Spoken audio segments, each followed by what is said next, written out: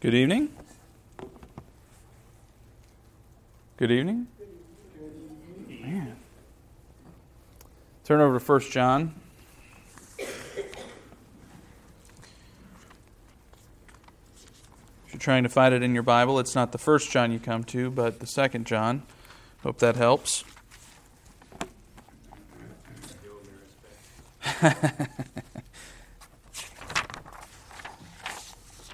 So I realized today as I was cutting down some past sermons to put up on the website that it's been 3 weeks since the last time we went through this, that we started this. I don't think that was my intention, but here we are. And so the last time we were together looking at 1 John, we were looking at chapter 1, and we were looking at the first 4 verses, and we discussed the eyewitness testimony of the apostles and the relevance that it held.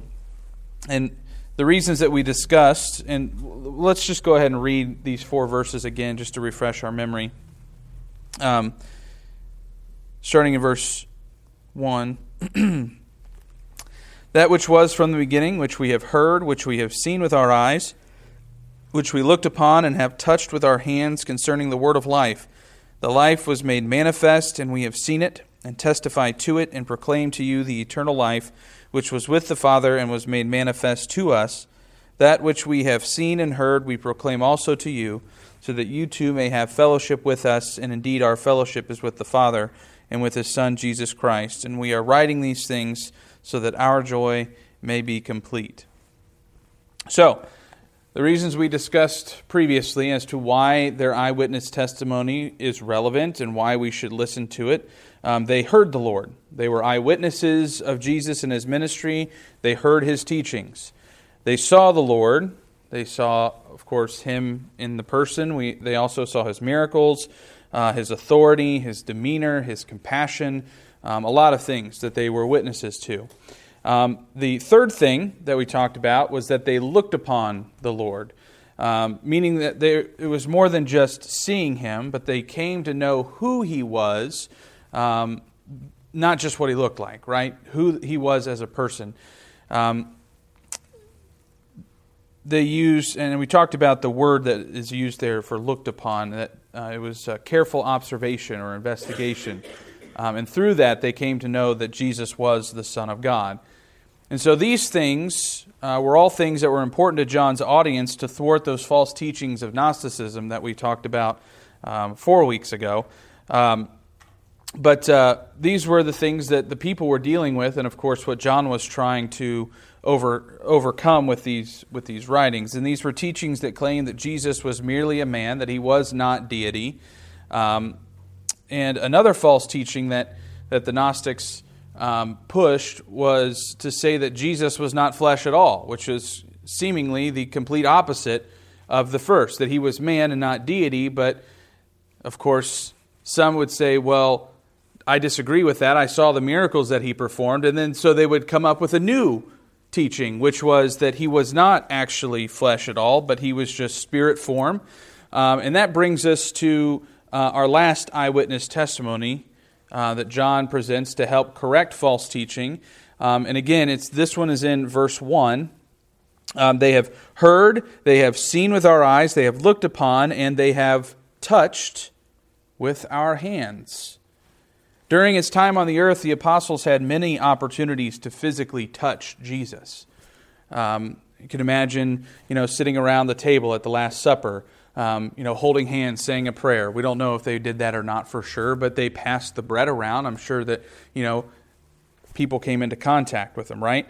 And so because they have physically touched Jesus, of course, Thomas physically touched Jesus. We have documentation of that. He physically touched the wounds that Jesus had. They could testify with complete confidence that Jesus was a human being and that He was not just a spirit that looked like a man. He was the physical Son of Mary. He was a man with flesh and blood because He died on a cross and He shed that blood. His flesh was pierced. If Jesus wasn't a man, I still don't understand how this teaching held any water, because the man went up on a cross and He was physically manhandled, man is in that word, by the Romans. He was punished and whipped and beaten. Most authorities concede that it was John himself, excuse me, who leaned on Jesus' bosom at the Last Supper. John talks about that in John 13, verse 23. Jesus was flesh and bones just like all of us. And so when the apostles touched Jesus, it provided them with sufficient proof that he was born in the flesh. Jesus did not just appear to be human, he really was born with flesh and bones. However, he was also the only Son of God, as John details in John 1, verse 14. That distinction made Jesus a unique, one-of-a-kind human being. Nobody like him. He is God's only begotten Son. So when Jesus made his first appearance to the apostles after his resurrection from the dead, Thomas, who I just mentioned, was not there. He was not there when Jesus first appeared to them. And so, because of that, he did not believe. And according to Mark chapter 16, verse 13, they all had a difficult time believing that Jesus really did rise from the dead, and they all needed proof.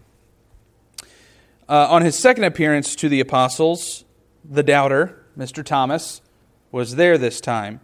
And Jesus commanded him, he said, "Put your finger here and see my hands, and put out your hand and place it in my side.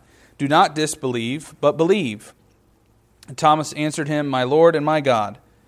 John chapter 20, verses 27 through 28. Can you see how Thomas's reply there is a testimony to Christ's deity? I mean, there's a lot there in just the words that Thomas says, "My Lord and my God," after physically touching him, a man who was hung up on a cross, was crucified, but yet was standing in front of him, his wounds still open, not bleeding apparently, but his wounds still open, enough that Thomas could touch. Of course, Jesus also appeared to several disciples by the seaside in the book of Luke. Those present thought they were seeing a spirit, right? Jesus said in Luke chapter 24, verses 38 through 39, he says, "Why are you troubled? And why do doubts arise in your hearts? See my hands and my feet, that it is I myself. Touch me and see. For a spirit does not have flesh and bones, as you see that I have." Their conviction, the apostles' conviction and the disciples' convictions, were based upon solid evidence that could not be disputed. They physically touched Jesus, and they physically touched the resurrected Jesus. Now, if that doesn't say deity, I don't know what does. Now, that was the last evidence that John presents.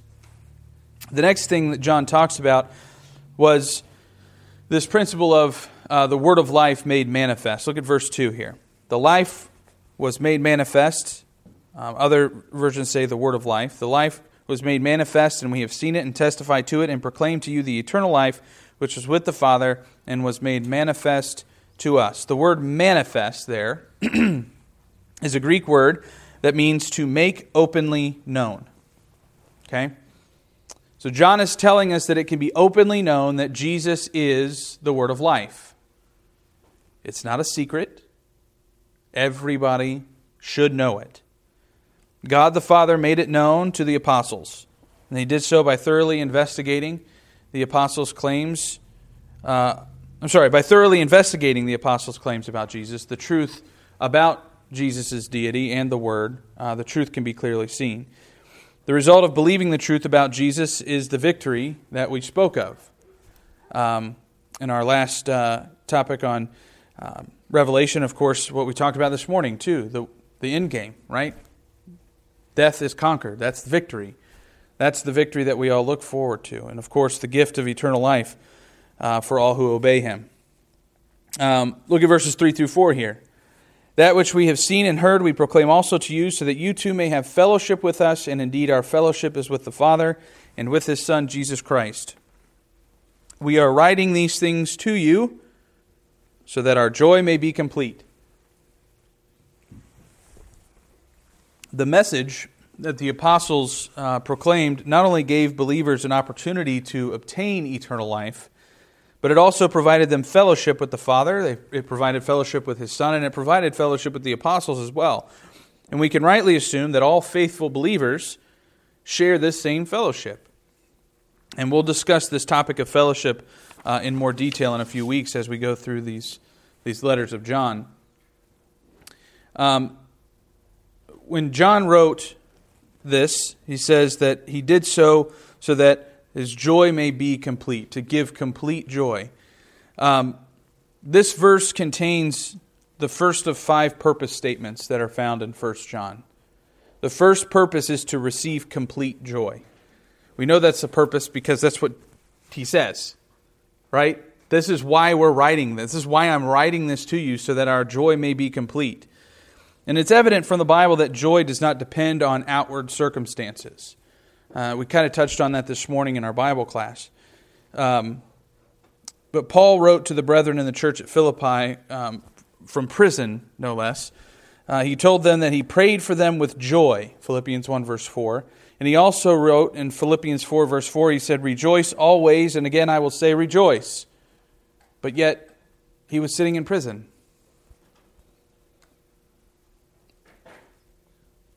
An encouraging word from faithful brethren is always a source of joy.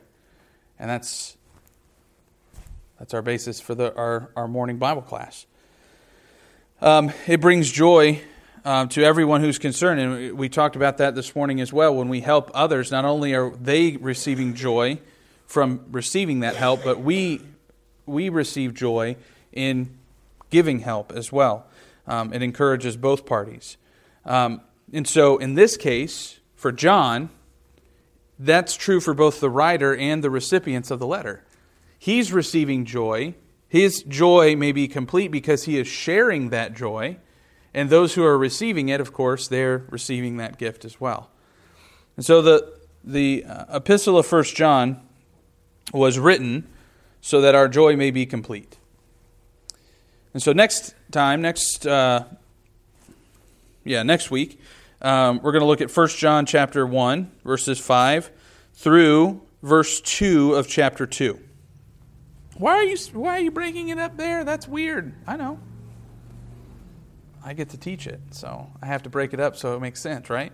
And so this section talks about walking in the light. And the topic kind of ends in verse 2. So we'll look at that next week. But as an encouragement for those that are here tonight that may need to respond to the Lord's invitation, there's always the question that has to begin the conversation. Do you believe? Right? That's the Apostle John obviously believed. He believed that Jesus was the Son of God, and he believed that Jesus died for our sins. He believed it because he saw it. And now we have his words that encourage us to do the same. If you need to make the decision tonight to be baptized for the forgiveness of your sins, we're here to help you with that. And of course, if we can assist you with any other need, now is also the time that you can come forward while we stand and sing.